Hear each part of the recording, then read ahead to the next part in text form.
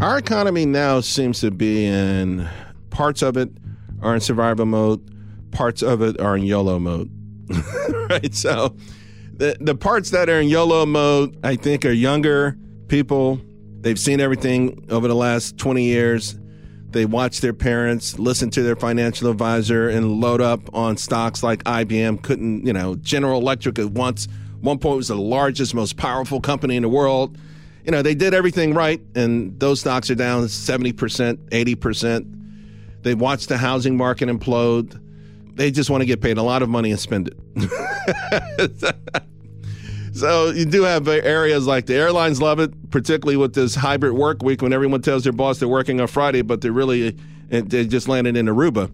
But the other parts of the economy, a larger part of the economy, is really now starting to be in this sort of survival mode because all the major economic indicators are turning lower. So we've got a sort of a bifurcated economy, but it's unlike 2007 before that crash, buy a house, flip it. There was definitely less caution. We threw caution to the wind, 2006, 2007. It was party every day, have fun, flip a house, make money. It was party time. From the Fox News Podcast Network, Fox News Rewind, Financial Crisis, 2008. Good evening. This is an extraordinary period for America's economy. Over the past few weeks, many Americans have felt anxiety about their finances and their future. I understand their worry and their frustration. We've seen triple-digit swings in the stock market. Major financial institutions have teetered on the edge of collapse, and some have failed. As uncertainty has grown, many banks have restricted lending. Credit markets have frozen, and families and businesses have found it harder to borrow money. We are in the midst of a serious financial crisis.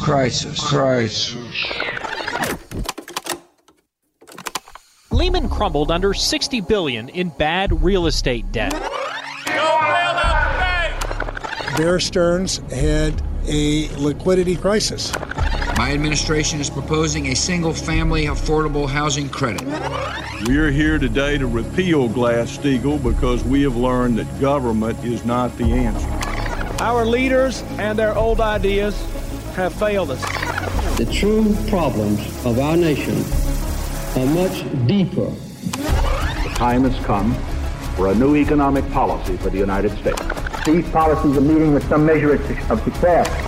Total production of goods and services in our country has increased 8% over last year. The bitter truth is that the world is not at peace.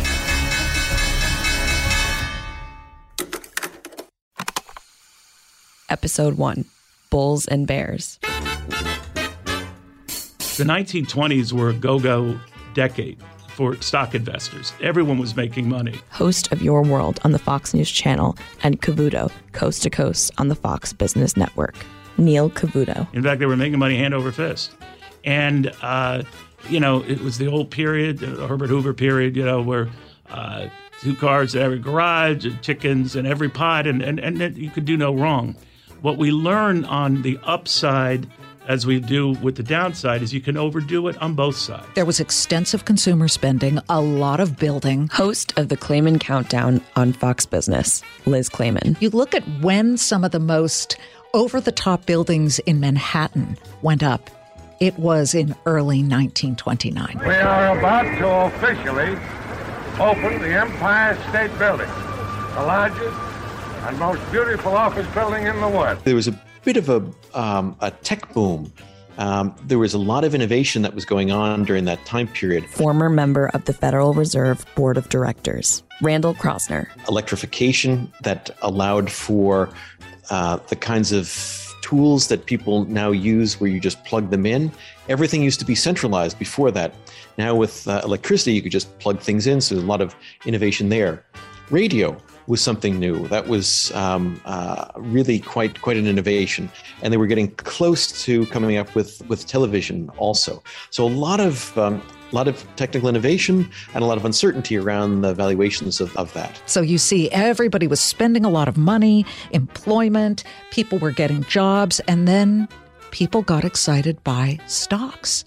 Too excited. In the 1920s, people weren't paying attention to the underlying fundamentals. When good and bad companies are both racing up, it's one thing for a good company that has good earnings prospects, that has a good sound business plan to advance. That's deserving and should happen. It's quite another when a company that barely has a shingle out is all of a sudden doing the same thing based on no sound investment principles. The 1920s, that was happening on steroids. The tremendous crowds which you see gathered outside the stock exchange are due to the greatest crash in the history of the New York Stock Exchange in market prices. A lot of people kind of mark the beginning of the Great Depression with the stock market crash of 1929, Black Monday. Senior writer at the Wall Street Journal, John Hilsenrath. If you look at what actually was underneath the Depression, it wasn't so much stock prices falling as it was banks collapsing. So during the Great Depression, more than 10,000 American banks collapsed. Now, the United States had financial crises that led to recessions in the past. In the 1800s, we used to have these kind of boom-bust cycles that affected the banking system. And you would see, maybe 100 banks collapse across the nation. In 1907 was one example of one of these banking panics. Well, the Great Depression, it was magnitudes of order greater than that. All bubbles have the same genetics, and one piece of that DNA is that you have people desperate to make a lot of money quickly. In fact, there's a quote from Lord Overstone: "No warning can save people determined to grow suddenly rich." I personally have been buying stocks since the crash set in on Tuesday, and I have been urging everybody else who can do so to buy without going into debt. This is something you hear a lot in financial history, that it gets to be a casino. It gets to be like a gamble, and it's like gambling. Every time America has had a panic in the past, it has paid people to buy stocks in the midst of the excitement. I am absolutely confident that stocks purchased during this panic, and we've had a panic, make no mistake about that, will also yield very generous profits. Now is the time to buy. I hope you have plenty of the wherewithal to wade in and buy. There were two remarkable things about the Depression. The first one was how deep it was, and the second one was how long it lasted. So just for some perspective, the unemployment rate during the COVID crisis got over 14% for a month, and it was a devastating experience. During the Great Depression, it got over 15%, and then it got even higher. It went to 20%, and it stayed in double-digit levels for almost a decade. Imagine living through what we lived through during COVID for an entire decade, and that's what American households and American families lived through during the Great Depression. Federal banking regulators sort of never take a look at these shadow unregulated systems. Vice Chair of the Federal Home Loan Bank of Des Moines, Linda Killinger. There's also continued a lack of oversight by the government agencies, and that really encourages everybody to really leverage up and take out more loans so they can take part in this exciting new deregulated industry. So you also see debt, not only for businesses and for consumers, go up substantially. Right before the 1929 crash, 90% of all of the consumer goods that were sold in the country in the 1920s were sold on credit. So it really encourages people to leverage up and take advantage of all these new products. They created the Federal Reserve in 1913, and we think of the Fed today as this kind of institution that is in charge of making sure there's not a recession or fighting against inflation and messing up on inflation or unemployment. But really, the reason the Fed was created was to stop bank runs. And the biggest mistakes the Fed made in the Great Depression was failing to stop bank runs. I wish I could tell you that the markets which your fathers and grandfathers once enjoyed were again open, fully open, to receive more of your wheat, your pork, your lard, your tobacco, your cotton, and your fruit. I can tell you this, that we have done many things which have helped the situation. Imagine this. One day you have $5,000 in your bank account. You go to the bank the next day, and it's gone. The bank's doors are shuttered. Bank workers are standing outside saying, "What happened to my job, let alone your money?" And you realize there has been nothing like this before, and it is horrifying. And that's what was so bad about the Great Depression. People starved. They jumped off tops of buildings. They committed suicide because they had no other way out. The government wasn't ready for it. They didn't know how to help until, of course, they got their footing and realized we've got to start with regulation and we've got to start with soup kitchens. It was a terrible time in this country, very painful. This Social Security measure gives at least some protection to 30 million of our citizens who will reap direct benefits through unemployment compensation, through old age pensions, and through increased services for the protection of children and the prevention of ill health. Americans became afraid to put their money in banks. All these banks were failing. Tens of thousands of banks failed. And, there was the saying, which people literally did, put your money under the mattress. So one of the things that they did during the Great Depression was they created the Federal Deposit Insurance Corp. So the idea of the FDIC was that if you have deposits in a bank, the government is going to insure those deposits. So the bank is going to give you your money back because the government is kind of standing behind it. And if the bank runs out of money, then the government will say, all right, we'll come in behind you and we'll pay all the depositors.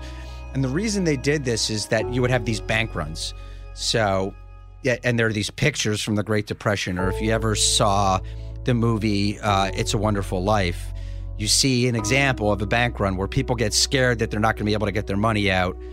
They line up at the bank and they all say, "Give me my money now." To try to stop bank runs, they created the FDIC. Markets are always an element of risk. But what happens in the case and what happened after the Great Crash of 1929 and the ensuing Depression is regulators had to step back in to police that. They came up with something called the Glass-Steagall Act in 1933, which was an effort to sort of rein in this devil-may-care behavior. Don't let your eyes glaze over when you hear things like the Glass-Steagall Act. This was one of the most important post-Depression acts that was put into place. And basically, it separated commercial banking from investment banking. Remember, commercial banks, people walked in and tried to get their money out, and they couldn't because the investment banking side had taken too many risks. So it separated those two sides, put up this great, gigantic wall, and also created the Federal Deposit Insurance Corporation, the FDIC, which, as we know, insures bank accounts up to $250,000. I believe, actually, that it didn't have to be a Great Depression. It would have been a short-term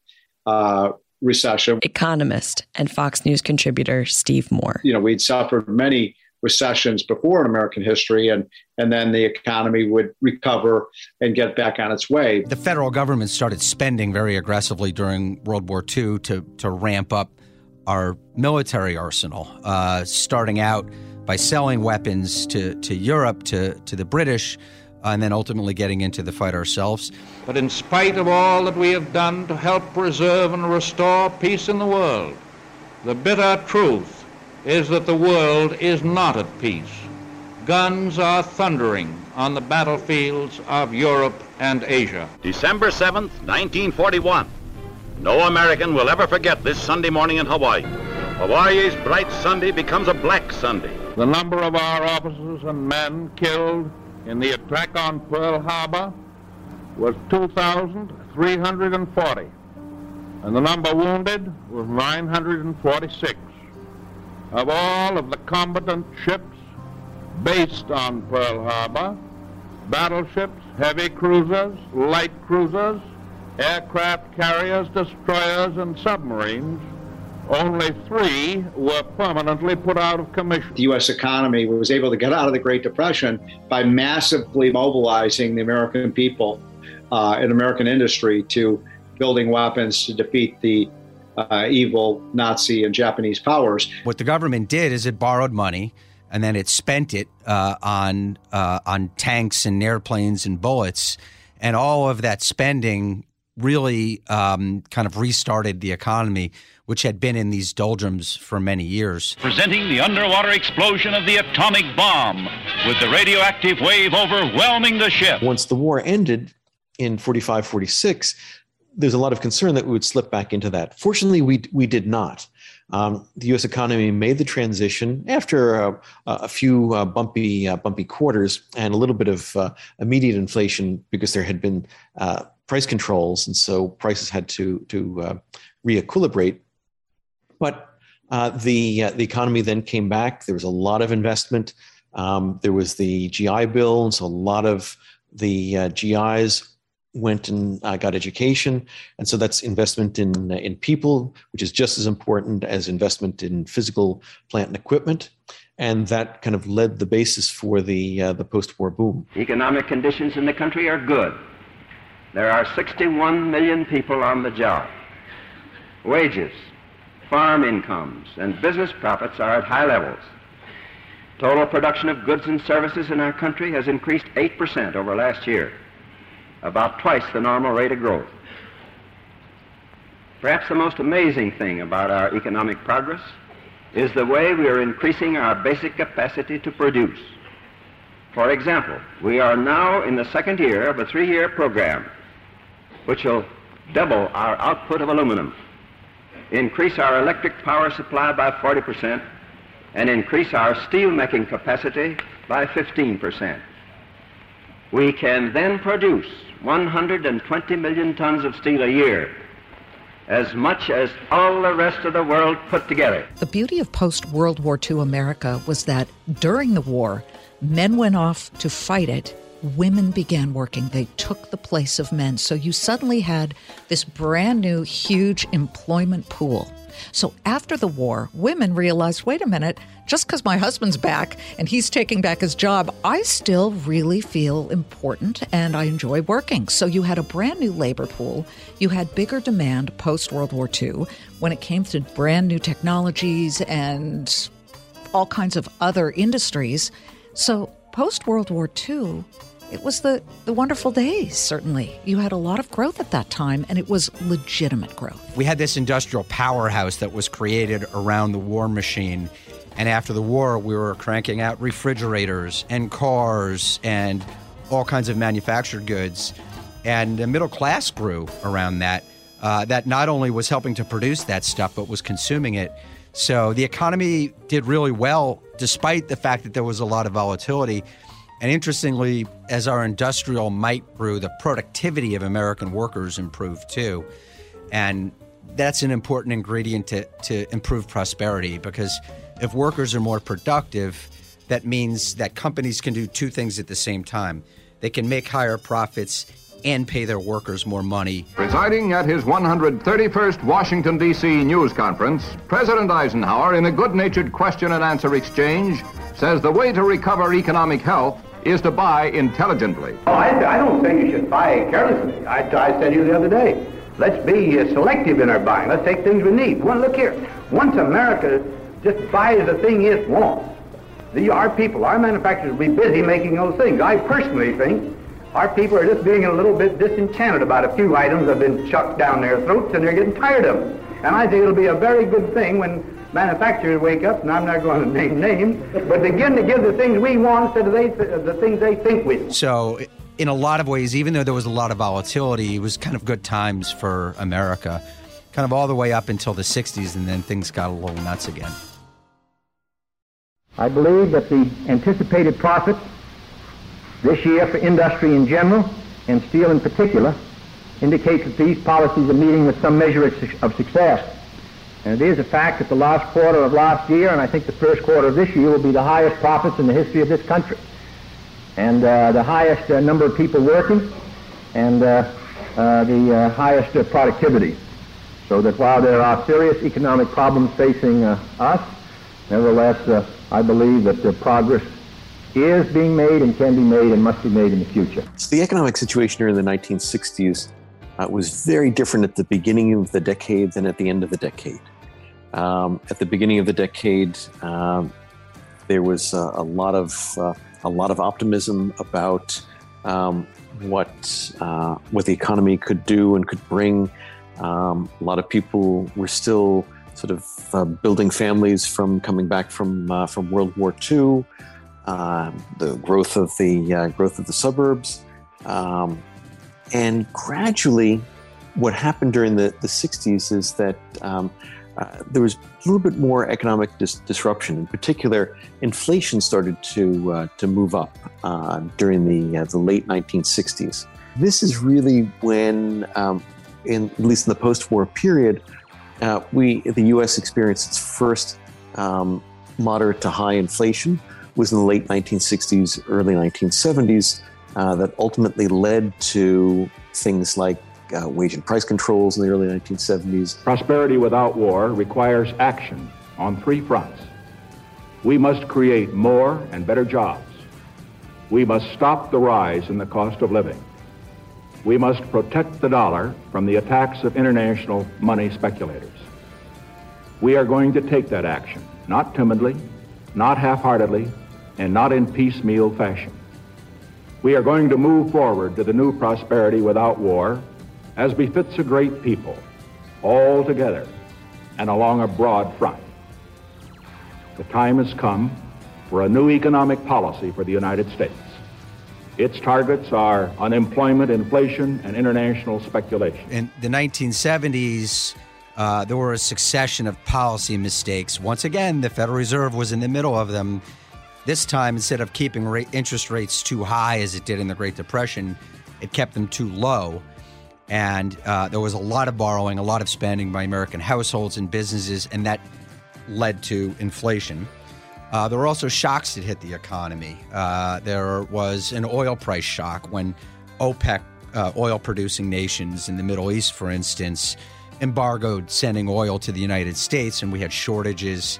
And then there were other mistakes like price controls that were made in Washington. So the 70s were not a good decade for the American economy or for Wall Street. It was kind of a flatline decade for Wall Street. It got to the point where inflation was consistently running above 10%, which was unacceptable and unsustainable. The government has been spending too great a portion of what our nation produces. During my campaign, I promised to cut the government share of our total national spending from 23%, which it was then, to 21% in fiscal year 1981. We now plan to meet that goal 1 year earlier. Reducing the deficit will require difficult and unpleasant decisions. We must face a time of national austerity. Hard choices are necessary if we want to avoid consequences that are even worse. I intend to make those hard choices. Jimmy Carter presidency is often characterized by one word: malaise. People kept talking about how we were having stagflation. We weren't really making a lot of economic progress, and inflation came down a little bit at the beginning, but then started going back up. You had the Iran hostage crisis, so there were sort of questions about the strength of the U.S. in the world. There was also another energy crisis where Jimmy Carter famously appeared on television wearing a cardigan, telling people that they should turn down their thermostats and allow it to be a little bit colder this winter. It's clear that the true problems of our nation are much deeper than gasoline lines or energy shortages, deeper even than inflation or recession. And I realize more than ever that as president, I need your help. In many respects, what we saw in the late 70s and leading into the early 80s was massive inflation. Former CEO of Washington Mutual, Kerry Killinger. Leads investors to reassess what valuation should be, and you go into a period where you have not only inflation, but very low growth. We called it stagflation. And and then it just takes a while to work your way out of it. It's not my intention to do away with government. It is rather to make it work with us, not over us, to stand by our side, not ride on our back. Well, the 80s were go-go times. I would say going back to Ronald Reagan when he came into office in 1981, keep in mind we were in the midst of a major recession. We had stagflation. And there was a sense that things were out of control. Working with Ronald Reagan coming into office, we had a central bank chief, the Federal Reserve Chairman Paul Volcker, who was trying to deal with inflation, double-digit inflation. We had a prime rate at close to 22% back then. And he was raising interest rates oftentimes one full point at a time to try to, get that inflation under control. He managed to do that, and inflation did come down. Ronald Reagan had simultaneously, when he came into office, started cutting taxes. That combination was powerful between inflation getting beaten down and taxes coming way down. It led to an economic boom, the likes of which really have not been imitated since. It is my intention to curb the size and influence of the federal establishment and to demand recognition of the distinction between the powers granted to the federal government and those reserved to the states or to the people. So certainly the 1980s were a turbulent time for Wall Street. There was a lot of volatility. We had the stock market crash in 1987, and so a lot of innovation going on. And whenever there's a lot of innovation, there's a lot of good that comes from that, but also a lot of uncertainty and volatility that can come from that. And then they got involved with junk bonds, which were the new fancy product of the day. Again, not really watched or regulated.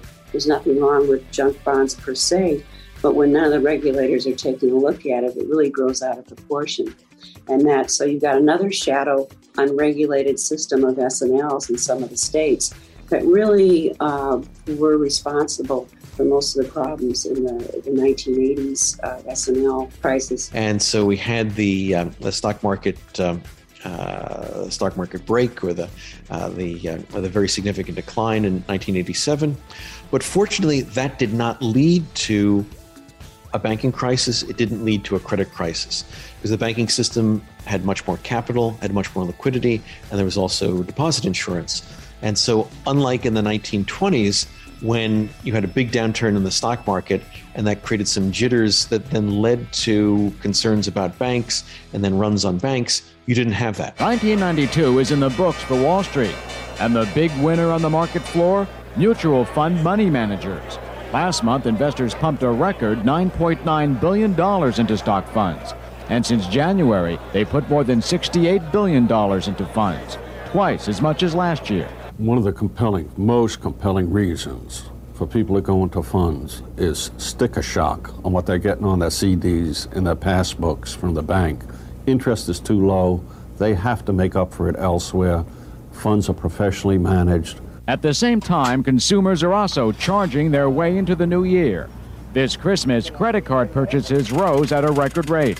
Visa saw its business rise 17% this month, while MasterCard's business climbed 23%. I started covering business news in mid-1998, and I'm opened to this whole world of craziness, the dot-com boom.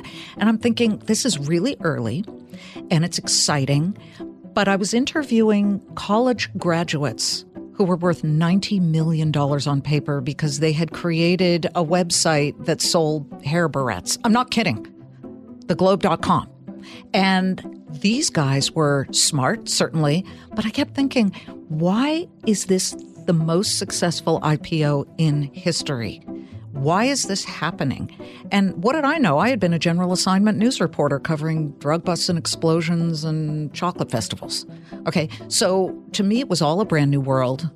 And I just began looking at it and studying it and thinking, wow, these people are making a lot of money simply by slapping a dot and a COM at the name of legitimate businesses, some of which had no internet theory and no internet value at that point. But everybody was making a lot of money. eBay is shelling out $1.5 billion for PayPal, a popular system used by web surfers to pay their bills. Most of PayPal's business comes from eBay's users. The deal joins two of the most successful survivors in the dot-com arena. Once again, you start to see the froth, the excess, and the outrageous spending, and everybody thinks it's always going to last forever. And guess what? It never does. Economists say they've never seen anything like this market before. In the old days, in this case 5 years ago, companies had to make money to go public. Not anymore. The result, according to new research by Barron's, may be the not-so-pleasant popping sound of the internet bubble for some startups later this year. In this sector, you're going to see this sort of Darwinian winnowing go on, and that is serious for several individual companies. Barron's analyzed more than 200 internet companies to ID their burn rate based on fourth quarter figures. They looked at how much these companies are making revenue-wise versus their spending. More than 3/4 of them were losing money, and it indicated to us that over the course of this year, several dozen more, even several score more, would run out of money. The 1990s led to this kind of new era of experimentation with securitizing loans, taking loans, putting them together into one big package. Some of the loans pay off, some of them don't, but the net flow of all the cash that comes out of these loans is expected to be positive, and investors are willing to take a chance and invest on that, on the idea that they'll be able to get a good return on it. Under Bill Clinton, we had something called the Community Reinvestment Act, and I think it was a significant development because I think Bill Clinton's heart was in the right place. He wanted to expand home ownership. But I think the mistake that was made, and it wasn't specifically his fault as much as there was great pressure on Washington to make home ownership not a goal, but almost a birthright. And they wanted to expand it to even riskier borrowers with a little more than a promise and an IOU. People who probably shouldn't have gotten those mortgages got them. And it set the stage for people who were over-leveraging themselves. Now, when you know, musical chairs are still going and you hear the music and everyone is having a great time, it's fine. But the slightest inkling of trouble, when that music ends, not everyone's going to find their seat. Next time on Fox News Rewind, Financial Crisis, 2008. I continue to believe we're going to continue to grow, and so I'm optimistic about that. Mortgage originators and the banks who provided them with the credit all reaped profit from the increased economic activity. What we had with Bear Stearns was one of the first examples of a modern run on the American financial system. You have to participate, but never, ever 100% trust Wall Street.